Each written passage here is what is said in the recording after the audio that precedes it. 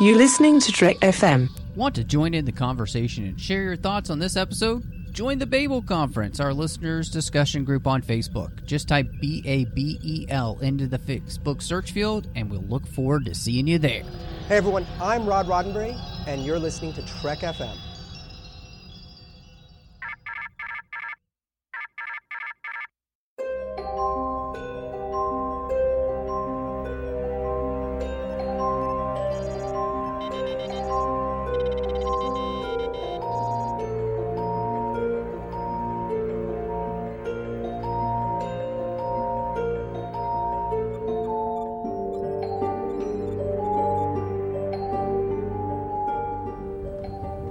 Are you taking all these books?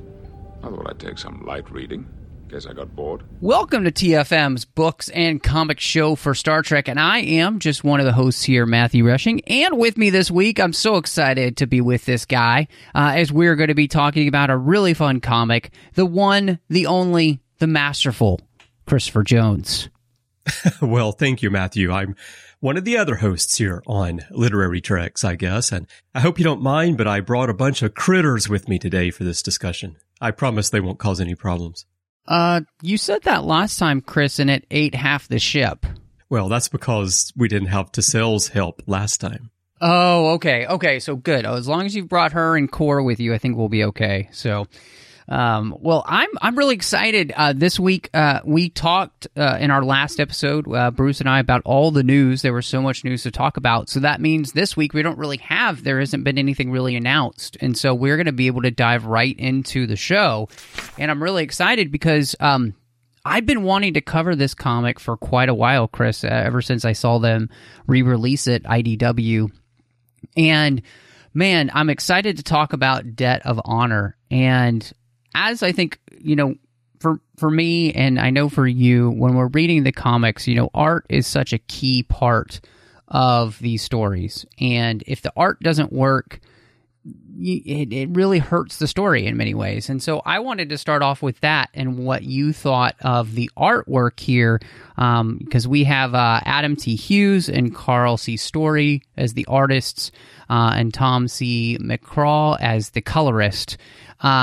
What did you think of their work here in Debt of Honor? Well, I quite enjoyed it. It's a style that's a bit different than what we've grown accustomed to with the more recent IDW comics. For me, it's a bit nostalgic because it's that style that I kind of grew up reading over the years a bit more. So I really liked it. And, for the most part, most of the time in here, you get likenesses such that the characters feel real to you. Occasionally there's, one where it's a little bit off, but for the most part, it works really well. And in this comic in particular, because they have so many moments of flashbacks where they take us to events that we either saw on screen or to events that we didn't see but were referenced, such as the sequences that we get aboard the Farragut, they have an opportunity to draw all the different uniforms that we saw from the original series all the way through the motion picture and then the later TOS films.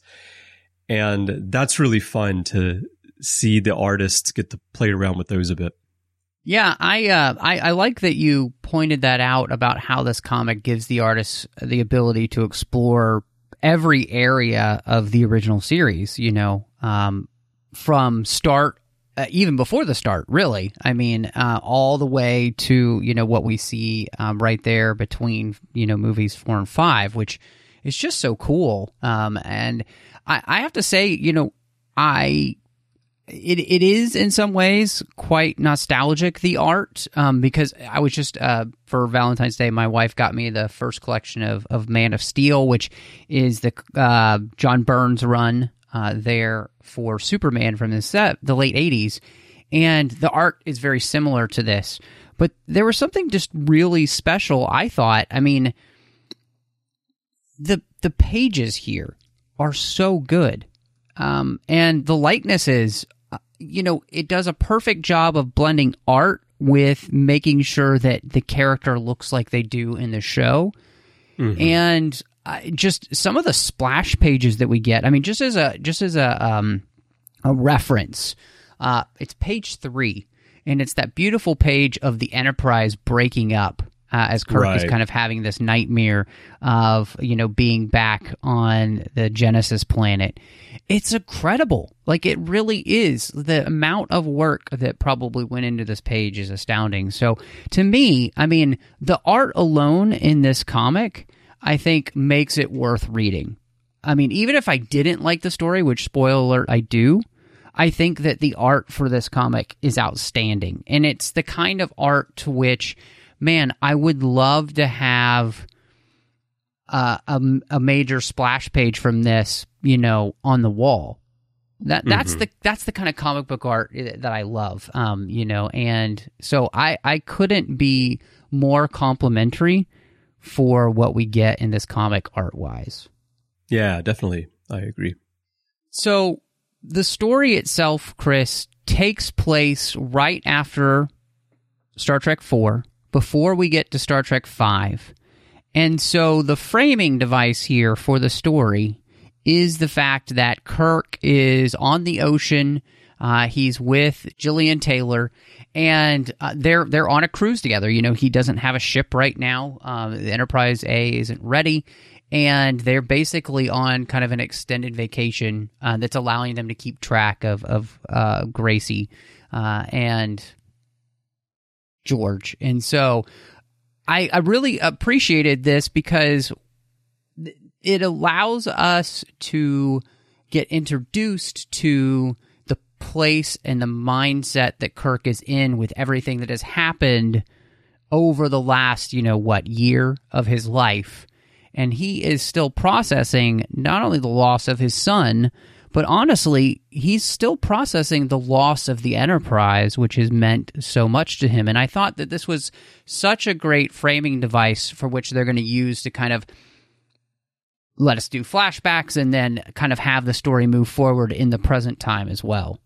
Yeah, and I feel like this story overall is maybe more about him coming to terms with the loss of the Enterprise rather than the loss of his son. Sure. Oh, yeah. Or any of the other crew with whom he served over the years. Early on, he's on the boat with Gillian, and he says that the Enterprise was just a ship, and Gillian says, well, the Enterprise was your ship, Captain. She served you well and faithfully, and you killed her.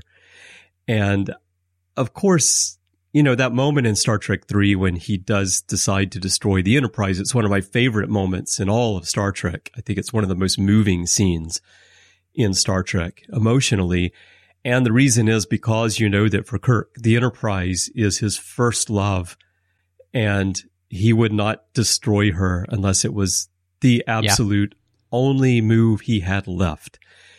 And that scene when they're down on the planet looking up, and he asks Bones, my God, what have I done? And Bones says, what you always do, what you had to do. You turn death into a fighting chance to live. And you see the Enterprise streaking through the sky, burning up in the atmosphere. One of the best scenes ever in Star Trek. And that decision seems to just really eat away at him over time. And not that much time has passed, of course, between that moment and what we see here, because what happens throughout the movie, they are on Vulcan for a little while, but it's a relatively short amount of time, right? All this stuff has happened to him. And if you go back to the beginning of Star Trek 2, Kirk is struggling with the fact that he's aging and he's reflecting on the decisions that he's made in his life. And then suddenly he's torn out of that and he's sent on this grand adventure in which Spock dies and he has to get Spock back, and then they have to save the Earth. And now suddenly he's got this moment to catch his breath again, and you see that he's kind of reflecting on the same things, except there are a few additional things that have happened to him. Mm-hmm.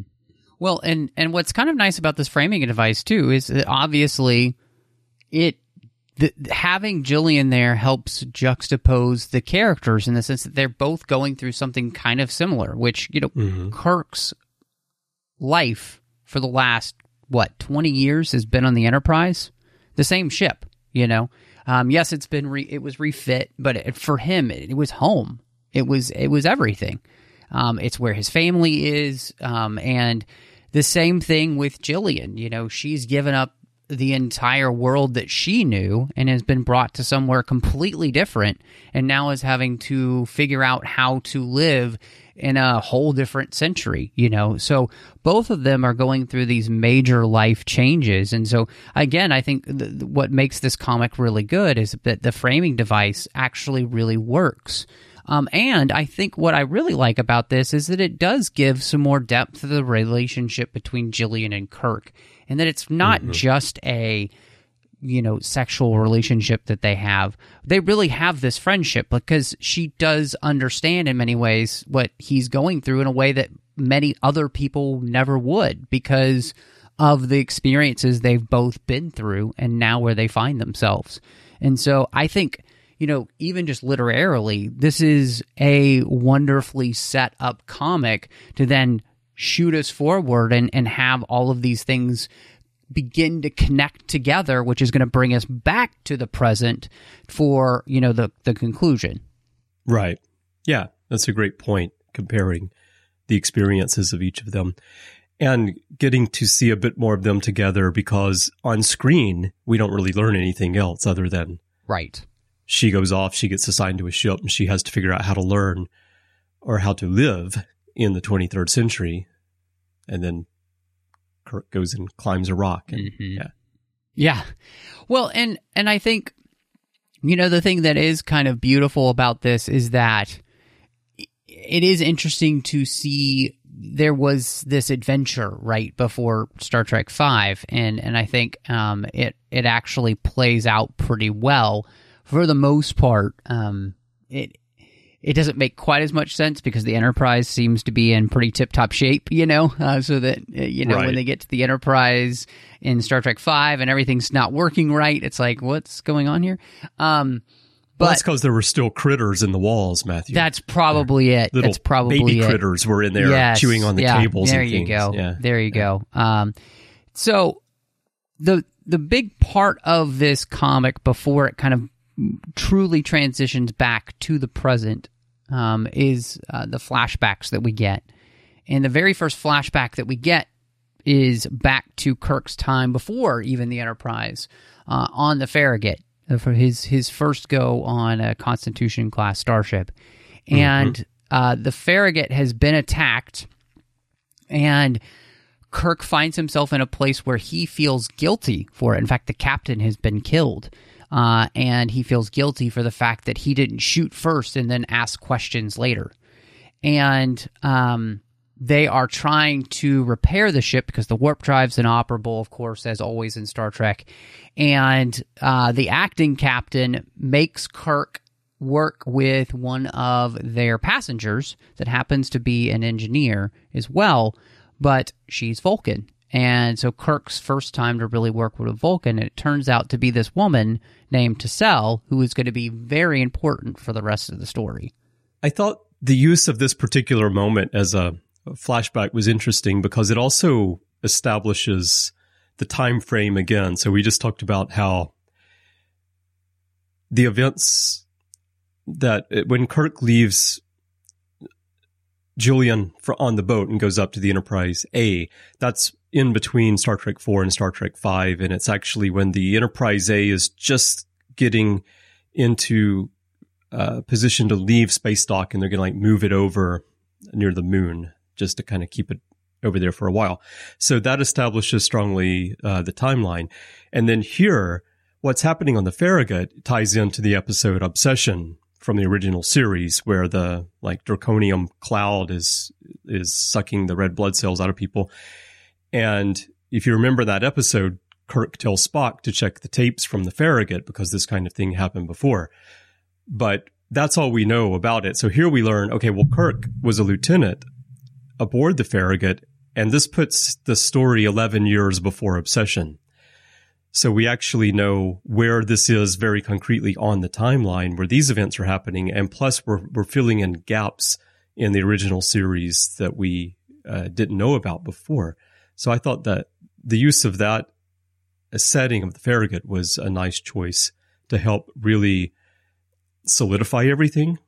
Yes. So this these events in Kirk's life feel more real because it's not just something random. It's not a random mission.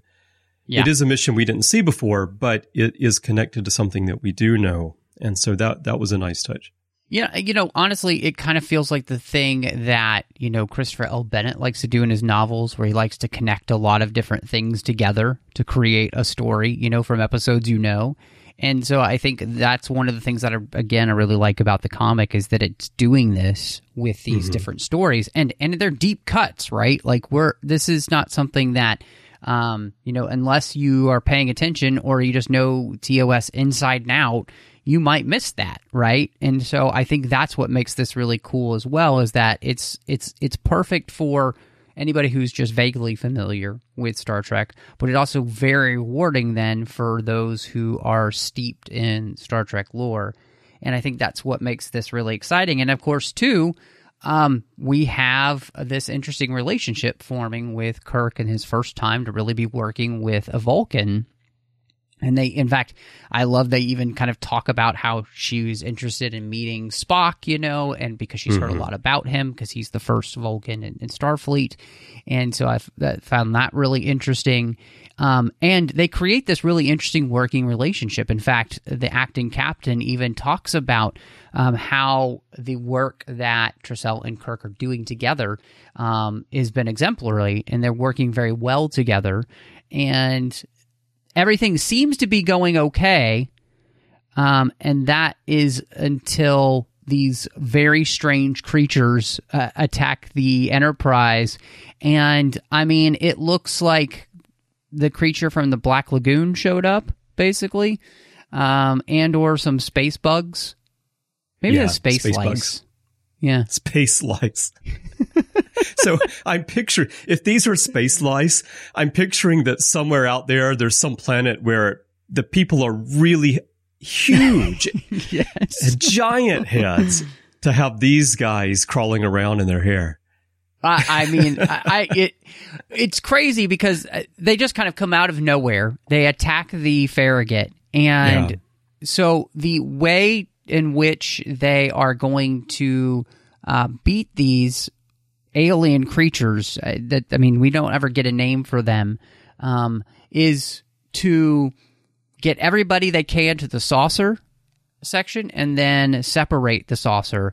And that becomes Kirk and Tressel's mission, which is to separate the saucer so that they can save everybody, regardless of whether or not they can save themselves. So this also sets up a theme we're going to see here throughout Kirk's life, which is making tough decisions, especially since he was told by Marwood, one of the officers, to save themselves, and then she gets sucked into this weird, I don't know, honey trap. It looks very strange. Yeah, I would like to talk about the critters a little bit at some point and what they're doing, how they infiltrate Federation space and attack others, and kind of how that storyline thread takes us through the book as well. We can do that later if you want, but I am curious about your thoughts on that, because for me, it felt like an element that it's put in there to create a crisis that Kirk must deal with at various points throughout his life, and especially that keeps bringing Kirk and Tessel back together. But it's not at all the core of the story for me. The core of the story is Kirk's life and what he's dealing with in terms of regrets over decisions that he's made, and the debt of honor, of course, of the title of the book. Yeah. I think we'll definitely have an opportunity to be able to talk about them a little bit more, where they kind of reveal how they, are doing all of this. But suffice it to say, we have Kirk and Tressel go on this mission to separate the saucer.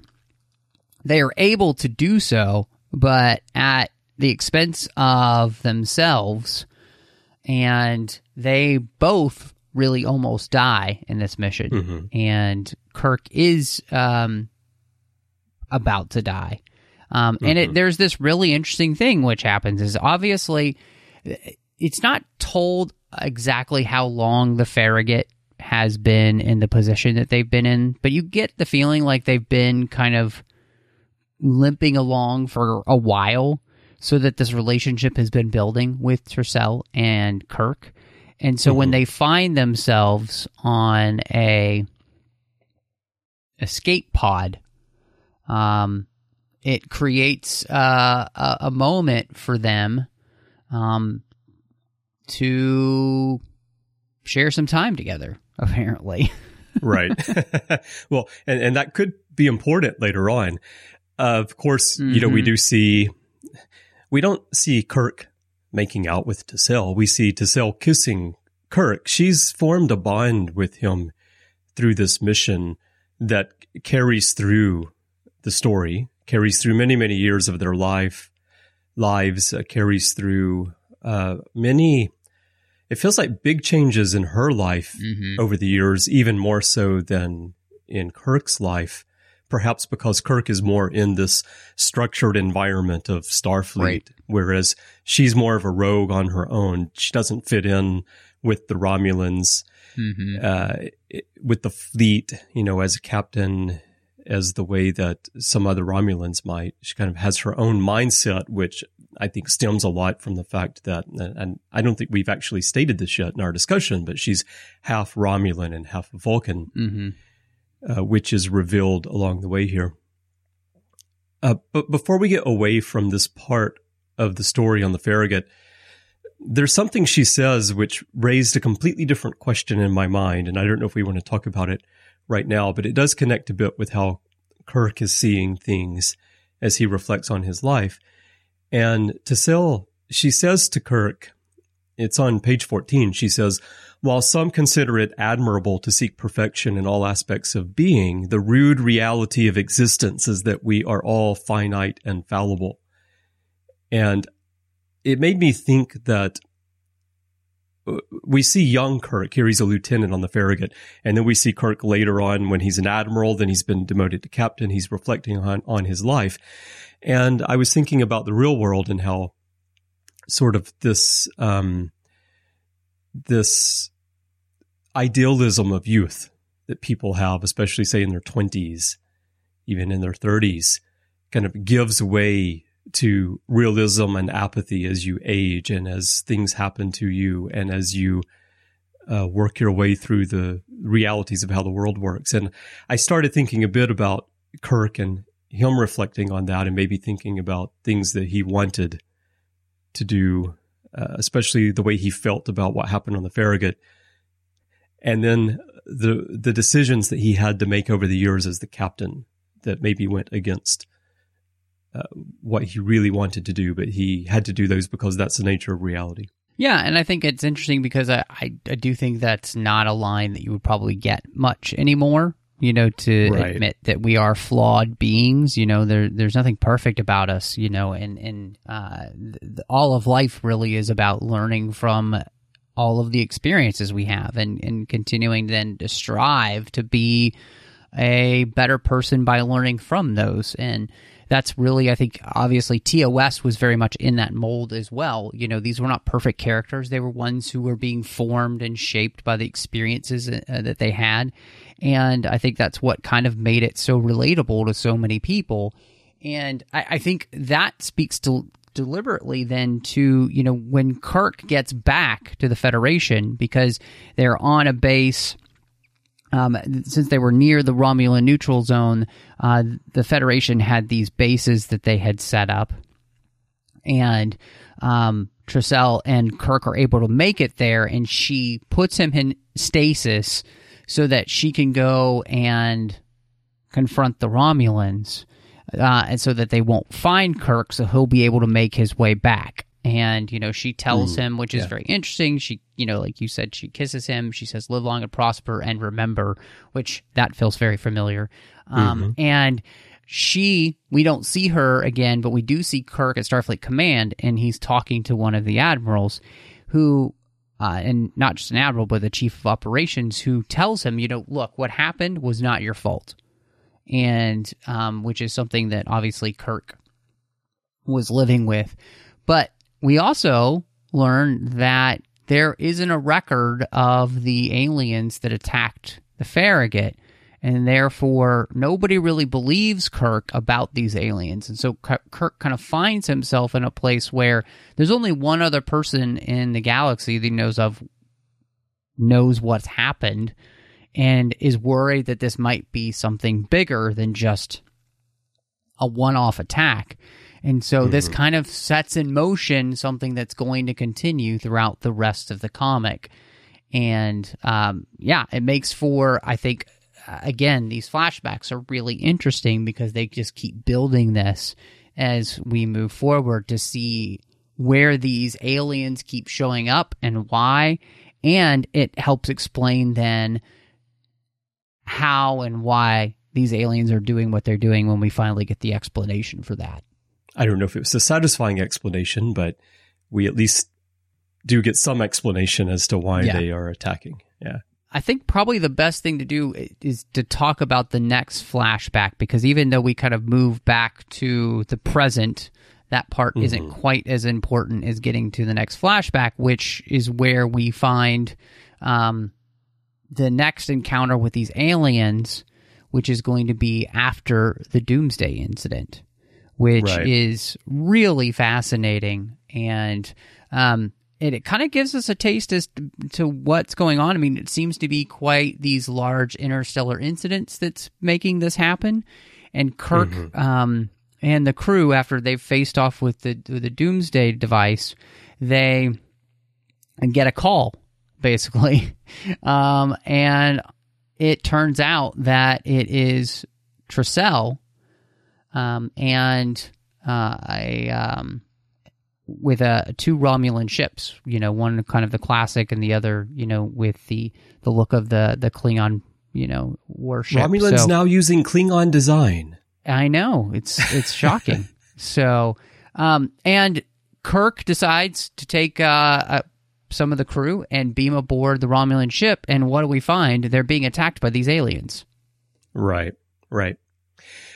Before commenting on that, I will just say that the part that we're skipping over, where they're back in San Francisco and in orbit with the Enterprise A, the one important part about that, though, is it's more of a setup for later.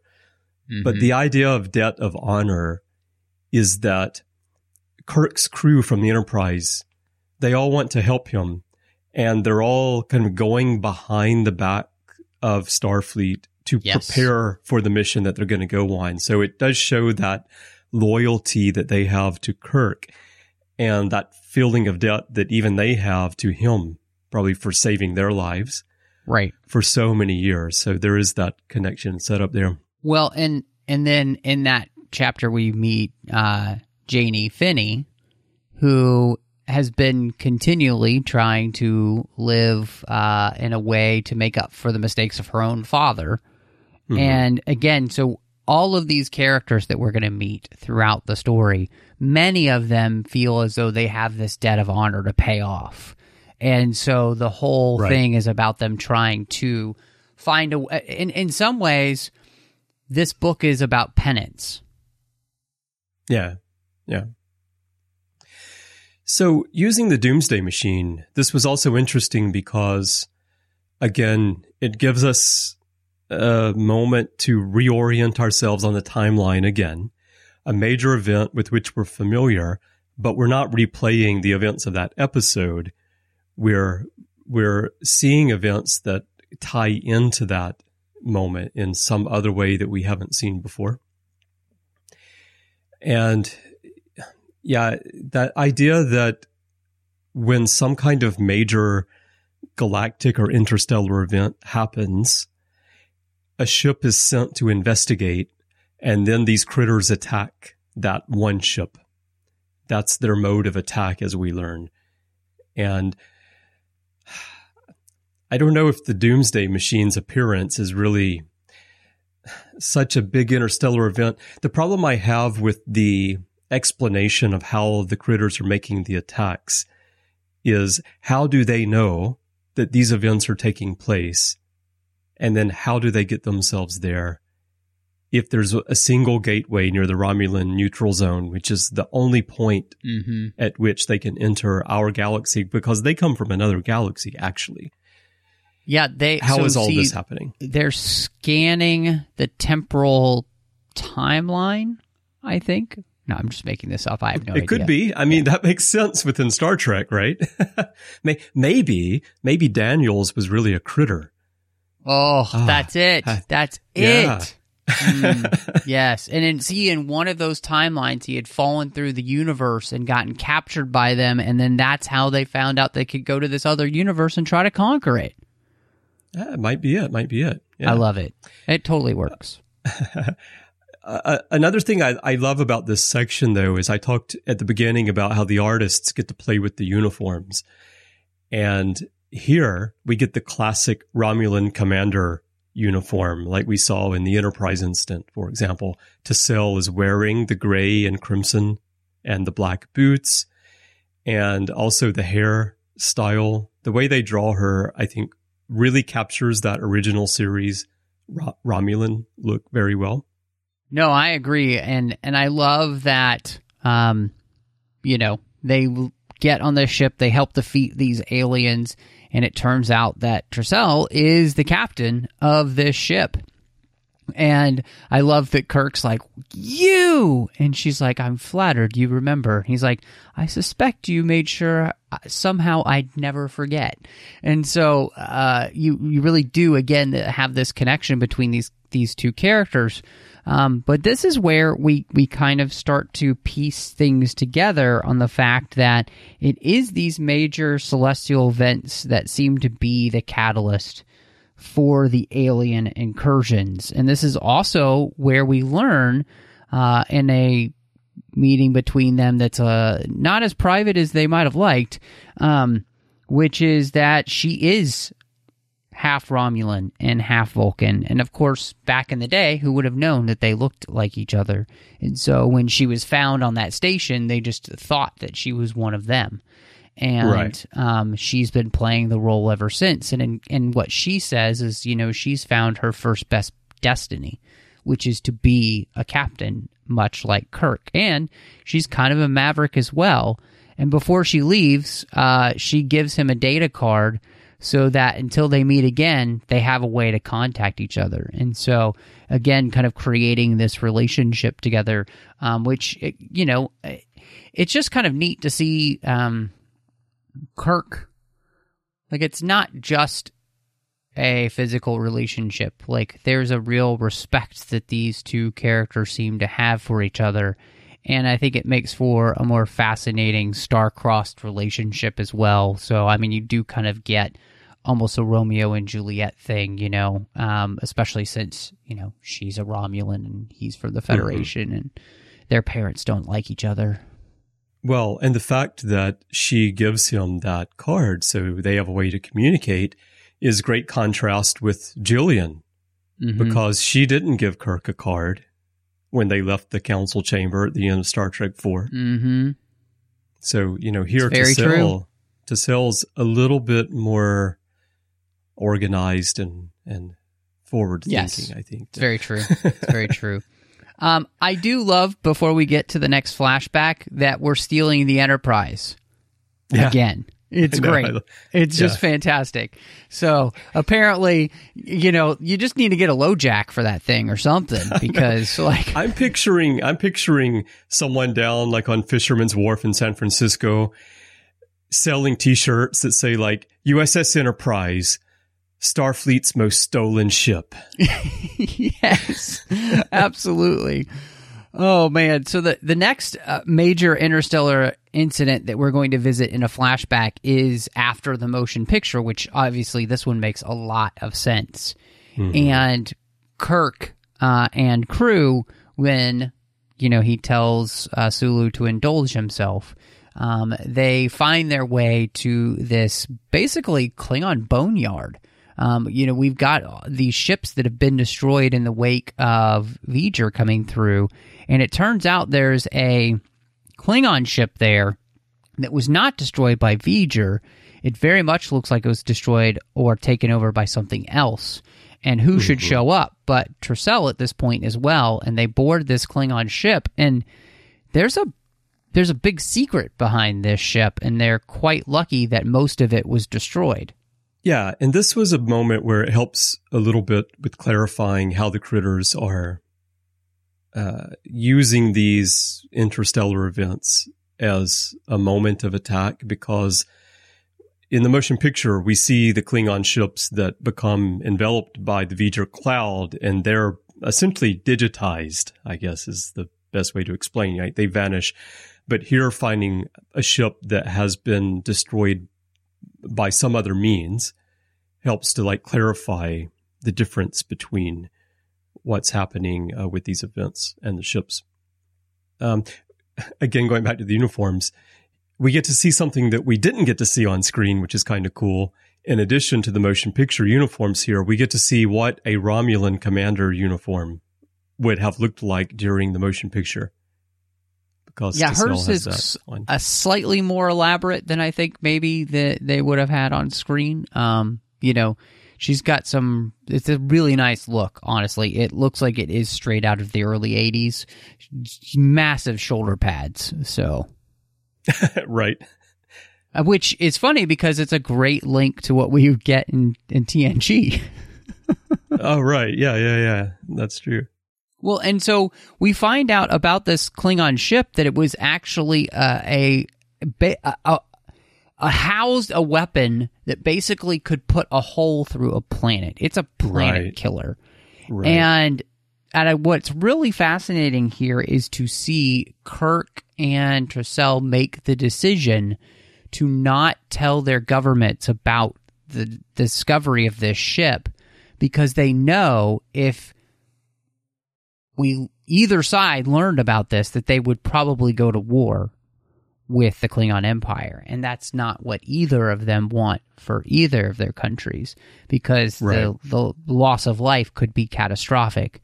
And I just thought this is a really interesting thing, because, again, we keep seeing these places where Kirk is having to make these decisions, but it's also kind of interesting to see a Romulan be willing to make those decisions as well for the same reasons. And so it really creates, I think, this section specifically, I think, creates a really nice bond between these characters in a way where we can really see that they think alike, and they very much are alike. They're both these mavericks, and they do things by their own rules, but really for the best of all people involved, not just people on their side. The fact that Tressel would be thinking like this obviously shows that she cares about more than just, obviously, the Romulan people. Right. Well, and the fact that the Romulans might take that position, or a leader among the Romulans might take that position, it sort of highlights to me how in the original series, we viewed the Klingons as representing the Russians, right, as the Soviet Union, and the Romulans as the Chinese, and then that flipped a lot. And by the time you get to the next generation, it's really the Romulans who more represent the Russians. And as a parallel to the real world, there are always these moments, these discoveries, these things that happen in the real world which could lead to war if a government is too reactionary. But the reason we don't generally have these huge wars is because governments are less reactionary to those things. So if you take the Soviet Union or the Russian government now, or the American government, or even the Chinese government, they're going to generally try to de-escalate something. So here, by them agreeing that we can't make the existence of this planet killer Klingon ship known because it could lead to war, I think that does show how in the real world a similar thing would happen. Like we need to keep this under wraps so that we can diffuse the situation, figure it out, so that there's not just a sudden flashpoint. Because, Kirk says here that, the Federation probably would go to war with the Klingons as well, but maybe with a bit of hesitation, whereas Tressel says, the Romulans would definitely go to war and would not relent until every last Klingon is destroyed. And that would not be good for the Romulan civilization either, because all their resources would be expended. Not just the loss of life, but material resources, financial resources, everything would be expended on something that's fueled pretty much by passion, not by intellect or the needs of the people. Well, and that's why their decision is then to take the schematics of this weapon that they've found, and they are going to give them to all three governments. And I love how, Kirk puts it, presto, an instant balance of terror, but at least there's a balance. And what we really learn here, though, is that's also missing, right? Like this is something that the aliens have as well, and Kirk believes the aliens will be back. And then I love the end of this section because he asked herself, come with us. There's no reason for you to go back. The Federation was once your home. And she's like, no, the Phoenix is my home, and that's the name of her ship, just as much as the Enterprise is yours. And if keeping her means I have to leave what I once held dear, so be it. And she leaves. But she does tell him, call me maybe, or, call me whenever you need help, and I'll be there, especially if it has to do with these aliens. And so this is where we flash back, and the present takes over. He's got a lot of song lyrics ready to go right there. He does. So, but that's sort of how Kirk is too, right? Kirk stealing the Enterprise in Star Trek 3. It's like, if I have to leave everything behind, I will, right? Yep. So this is another example of how Kirk and Tassel are very much of the same mind. And it is the reason why they can't leave each other's lives throughout all these years. They keep coming back together. Kirk and Saavik are waiting for the Enterprise to show up, and the Enterprise is right on time. And this is where Kirk learns, because Kirk is not expecting the Enterprise. He doesn't want the Enterprise to be here. He's thinking that they're doing this, and they've had another ship that's going to be showing up. And it turns out to be the Enterprise. And not only is it the Enterprise, but it's a bunch of familiar faces, because Uhura and Commander Rand have made sure that they have stocked the Enterprise full of old friends like Riley and Bailey and Stiles and Kyle and Carolyn Palamas, like all of these people that we know, but all people who want to help Jim Kirk in his time of need, which, I know it's a little bit silly, but I think there's also a sense of something that's really nice here, which again was what this comic is all about, this debt of honor. These people that we feel like we owe our lives to and we owe our allegiance to because of the things that they've been willing to do for us. And I think there's a real beauty to that. It's not a transactional thing. Kirk doesn't expect these people to be here because he did something for them. They just happen to be there because they want to be there, because that's what they know Jim Kirk would do if the roles were reversed.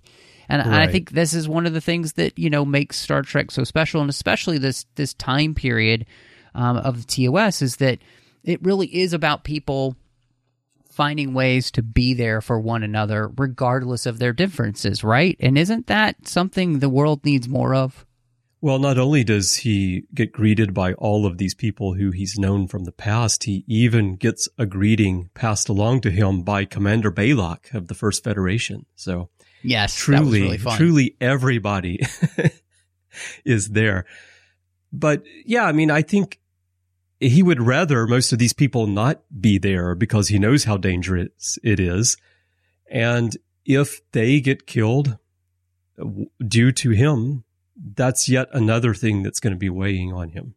Well, and it's one of the things that's hard for him to take when he gets up to the Enterprise and Jamie Finney is sitting in the command seat because she was the senior officer there on the Enterprise, because everybody else was, meeting Kirk. And so, and then, of course, we get hailing frequencies, and we've got even more friends showing up. Exactly. It's just like a friends reunion. It's a friends reunion, yeah. I'll be there for you. I will say one of my first thoughts, though, was, is it really a good idea to have all of these people in this one spot? It's that moment in Star Trek. It's like in Into Darkness where They gather like all the command in one room. Like, it's not the best idea. You know, it makes for great storytelling in cinema. In reality, you would want to have these people in different locations, right? Yeah. What makes this great, though, is that we finally get a piece of the story from the part where we were visiting after the motion picture, where Core kind of lays out the reason why he's here. And it has to do with the way in which the difference between the Klingons, they explain that here, and why we see a power shift between those. Right. And it's so good. It's so good. Yeah. I think I was like very surprised to see that. And I felt like it was, you know, obviously with next to Worf just saying, we don't talk about it. This was a great explanation, I think. Yeah, you know, that point, it keeps coming up, and between on screen and in the lit verse, we've gotten so many explanations for why we have smooth-headed Klingons and why we have ridged forehead Klingons, and they're often very interesting. You know, Enterprise tried to explain it as well through a way that made sense but was perhaps overly complicated. But here we have another explanation, as you say, to slot in during what we see in the motion picture. And, of course, having Core come back is also fun. And although we don't get a flashback, like we got a flashback to something connected to Obsession, and we got a flashback to something connected to the Doomsday Machine, here we get Errand of Mercy because we have Core, but we don't actually go back to those events. But it's yet another reference to relationships that Kirk built during his career as a Starfleet captain that remain a thread running through his life, which is also an interesting idea, because when you transplant that from, say, our own lives here on this little planet that we live on, when you transplant that to a galactic scale, and yet you find that these people and these relationships keep coming back together anyway.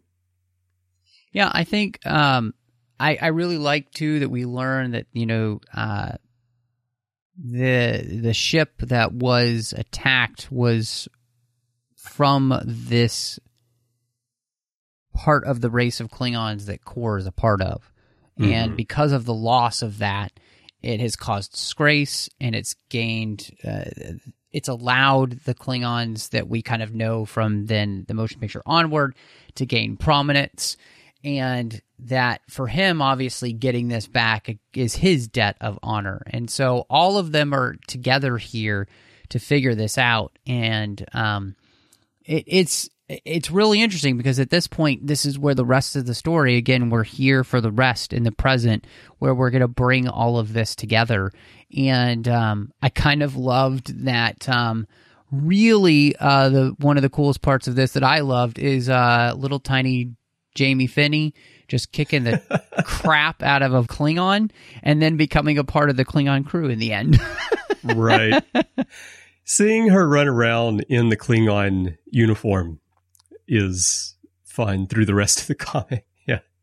It's pretty hysterical. So the big thing, the big plan here is the fact that they know what just happened recently with the whale probe is the perfect time. It's the perfect type of interstellar incident to cause these aliens to arrive.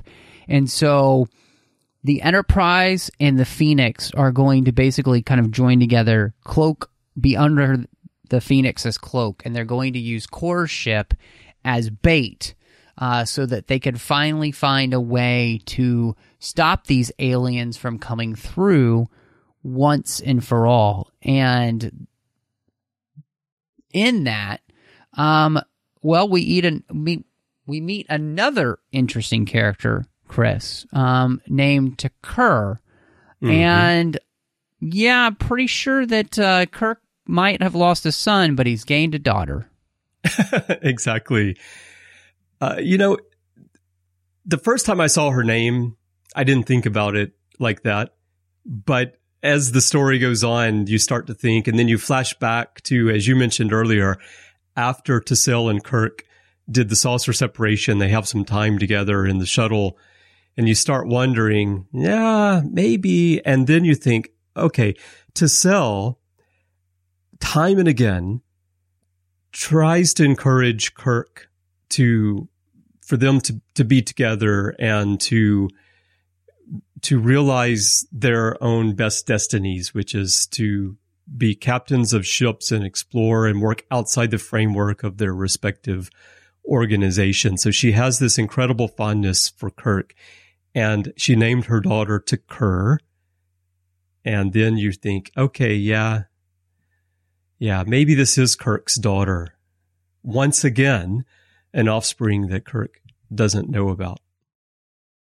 Yeah, it is. I mean, it's really interesting. And I think the fascinating thing about it to me is that it really does add a dimension that I would have loved to have seen followed up later on, for Kirk having this daughter who, like her mother, who never felt comfortable with the Vulcan half of her, found her comfort level. This is a daughter who has never found comfort in the Romulan half of her, but she has always wanted to explore more of her human side.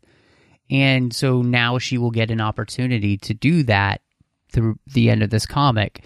And I think that would have been something fascinating to kind of see Kirk, especially, we're going to have these events. And, I think it's kind of thought in Star Trek that they go on another 5-year mission, possibly after with the Enterprise A, and then the events of Star Trek 6 happen.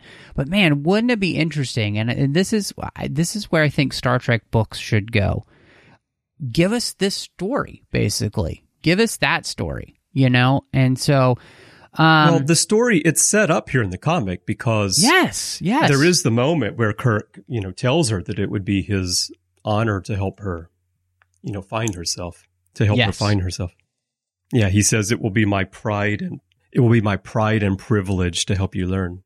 Mm-hmm. Yeah, and so we could kind of talk through in detail, but I don't think it needs to be talked into a ton of detail. But what did you think of the wrap up here of this comic, of everything that happens? Because we get the aliens attacking, we get the Kirk beaming over to the Klingon ship to help them. They end up beating the aliens back. They end up finding out where these aliens are from through a face that we saw at the beginning. We saw the officer from the Farragut, Marwood, back, and she has been turned into one of these aliens, and it's like, you've got to destroy us, right, or everybody's going to die. So what did you think of how this all ends up wrapping up? Well, in terms of the critters and all, this storyline of the critters infiltrating our space and threatening the future of our civilizations is necessary as an impetus for the story to bring together Kirk and Tessell and Core and to put the Enterprise A on this grand mission. And it creates all the moments through which Kirk can reflect on his life and try to find himself again. So in that respect, I think it worked well. I don't feel like it makes a whole lot of sense personally, but that's the case with many of these types of storylines in Star Trek, where the future of all life is at stake. It's like a recurring theme of Star Trek Discovery. Right. Every season, the galaxy is going to end. Even season 1 of Picard is like that as well. So that's just something that they do. What I found more interesting about the overall resolution of the comic, though, is once we get back on Earth, Kirk goes back to the boat. He's with Julian again. And we get a couple of nice payoffs here. One is that we get to see a whale being born for the first time in over 300 years. And that was a nice resolution to their mission in Star Trek 4 to bring the whales to the future. And now we see that, okay, George and Gracie came to the future and they are able to have an offspring. Yes. Which was sort of the point of that. So that was nice. And then the other thing I think that, on the final page, we see Kirk and Julian toasting. to new life. And Kirk says, and perhaps a new civilization. But then on the last page, he says, and to the friends I found along the way who've enriched my life and made the journeys past and those yet to come well worth the making. And it's the journeys yet to come part that I really like, because if you go all the way back to the beginning of Star Trek II and you see how down Kirk is about his future, and he feels he's getting old, and he feels like his career's kind of dried up and he's going to be stuck behind this desk. And then even at the beginning of this comic, he's still, he's really struggling with things that have happened. But now I feel like he sees a bright future. Yes. And that he's worked through those problems through this story. And maybe Jillian's even a part of that future for him. Mm-hmm. And then the final two frames says the end and the beginning. So I think they wrapped up the comic really well. And I think they did a good job throughout telling the story they wanted to tell and making the point they wanted to make. Yeah, to me, too, one of the things that really happens, and like you said, there's these overarching big things happening, but really I think it does come down. The beauty of this is it's more about the character stories that are happening, and everyone kind of finding a way to pay off their debt of honor, come to an understanding of who they are better through that journey. And then as well as we really find out, the thing that I think makes the relationship between Kirk and Tercel really special is that they do truly understand one another. She asks him to come with her when all of this is over, that they could explore the galaxy together. And yet she knows that Kirk is not going to be able to say yes to that, because she also understands the love he has for being on the bridge of the Enterprise. And what I really appreciate about that is that they truly love each other and they accept each other for who they are and don't ask for them to be different than that, which I think is really special. And, for her, she sacrifices her life and ends up going on the other side of this major rift that happens. And then she's going to be exploring a whole new galaxy. And hopefully, who knows, their paths might cross again one day. You never know. But I really just liked that, because it really was so much more about understanding, and truly understanding somebody and not trying to make them somebody you want them to be, but just accepting them for who they are. And I think, again, that's also kind of a Star Trek message, right? And you get that as well in the relationship that Kirk now has with this daughter that he has just found out he has, and the fact that she's going to want to be exploring something that she hasn't been able to explore, which is her humanity. And then, like you said, too, we end on that relationship between him and Jillian, which gives a lot more depth, again, to all of that than anything we ever got in the film, because they just didn't have time for that. And so I really like this comic. I think, regardless of how I feel about the overarching story of the aliens coming through, it's just a vehicle for them to really tell a character-driven story and to get to the emotion of, and that's what I kind of like. It's really meant to drive us to the emotion of what's going on the inside of these characters. And again, that's Star Trek, right? Is we tell these overarching stories to help to get to the human condition and explain that to us. And so I could care less about whether or not all of that works. The rest of this comic works for me gangbusters. So I guess in the end, it makes me wonder, Chris, what would you rate Debt of Honor? Oh, well, I would have to give this comic 9 out of 10 baby whales. Nice.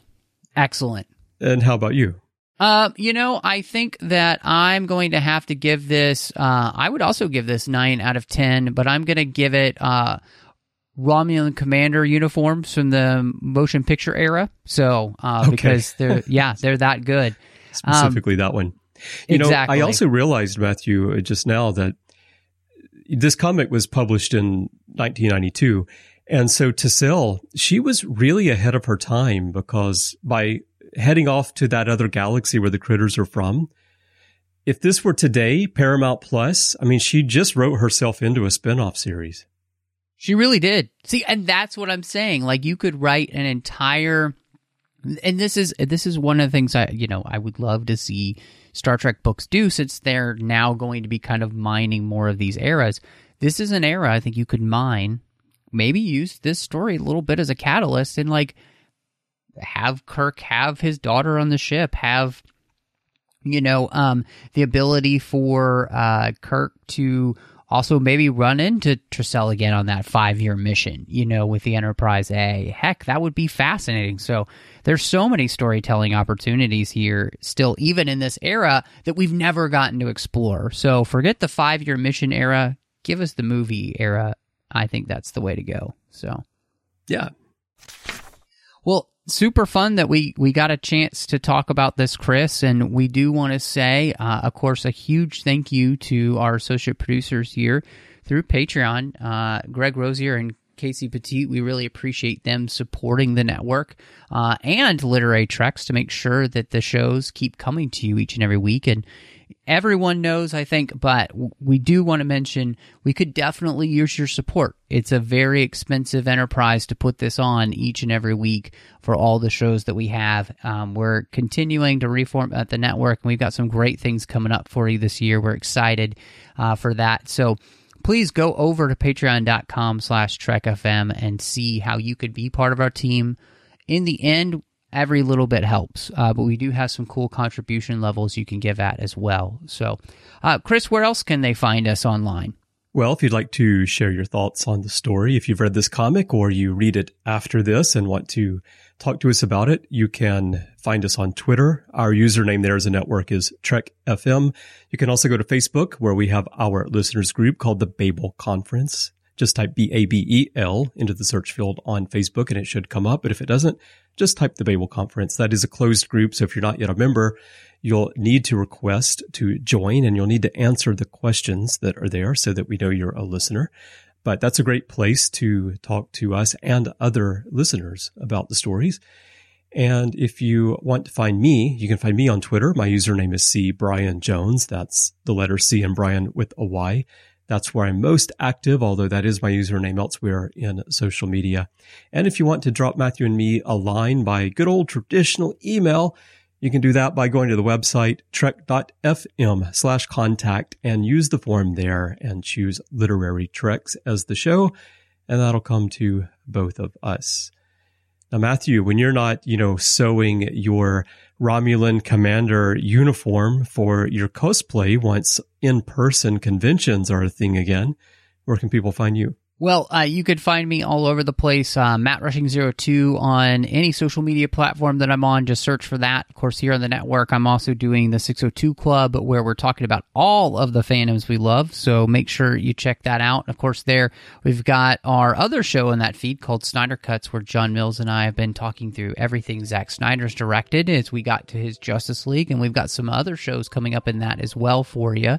Of course, doing The Orb with you, Chris, about Deep Space Nine, as you mentioned. And then over on the Nerd Party Network, Drea Kaufman and I, we are wrapping up the Harry Potter series. We've been doing that one chapter at a time on Owl Posts, so you can check that out. It's a perfect listen. If you just started the series, if you've already read the series, check it out. And then, of course, doing Aggressive Negotiations there with John Mills each and every week as well as we talk about Star Wars. I should also mention, I didn't mention any podcasts a moment ago, but Larry Nemechek and I do have a new episode of The Ready Room out where we're finally looking back at Star Trek Discovery Season 3. If you're interested in that, you can catch us over there. And as Matthew mentioned, we've got some orbs coming up and have a few other things in the hopper as well. Well, Matthew, it was really fun, swimming with the kiddies with you today, with Julian there, George and Gracie, and also shooting some bugs, but I'm looking forward to next time on Literary Treks when we jump into a different story. Well, Chris, that sounds like a lot of fun. We do want to say thank you to everyone for joining us.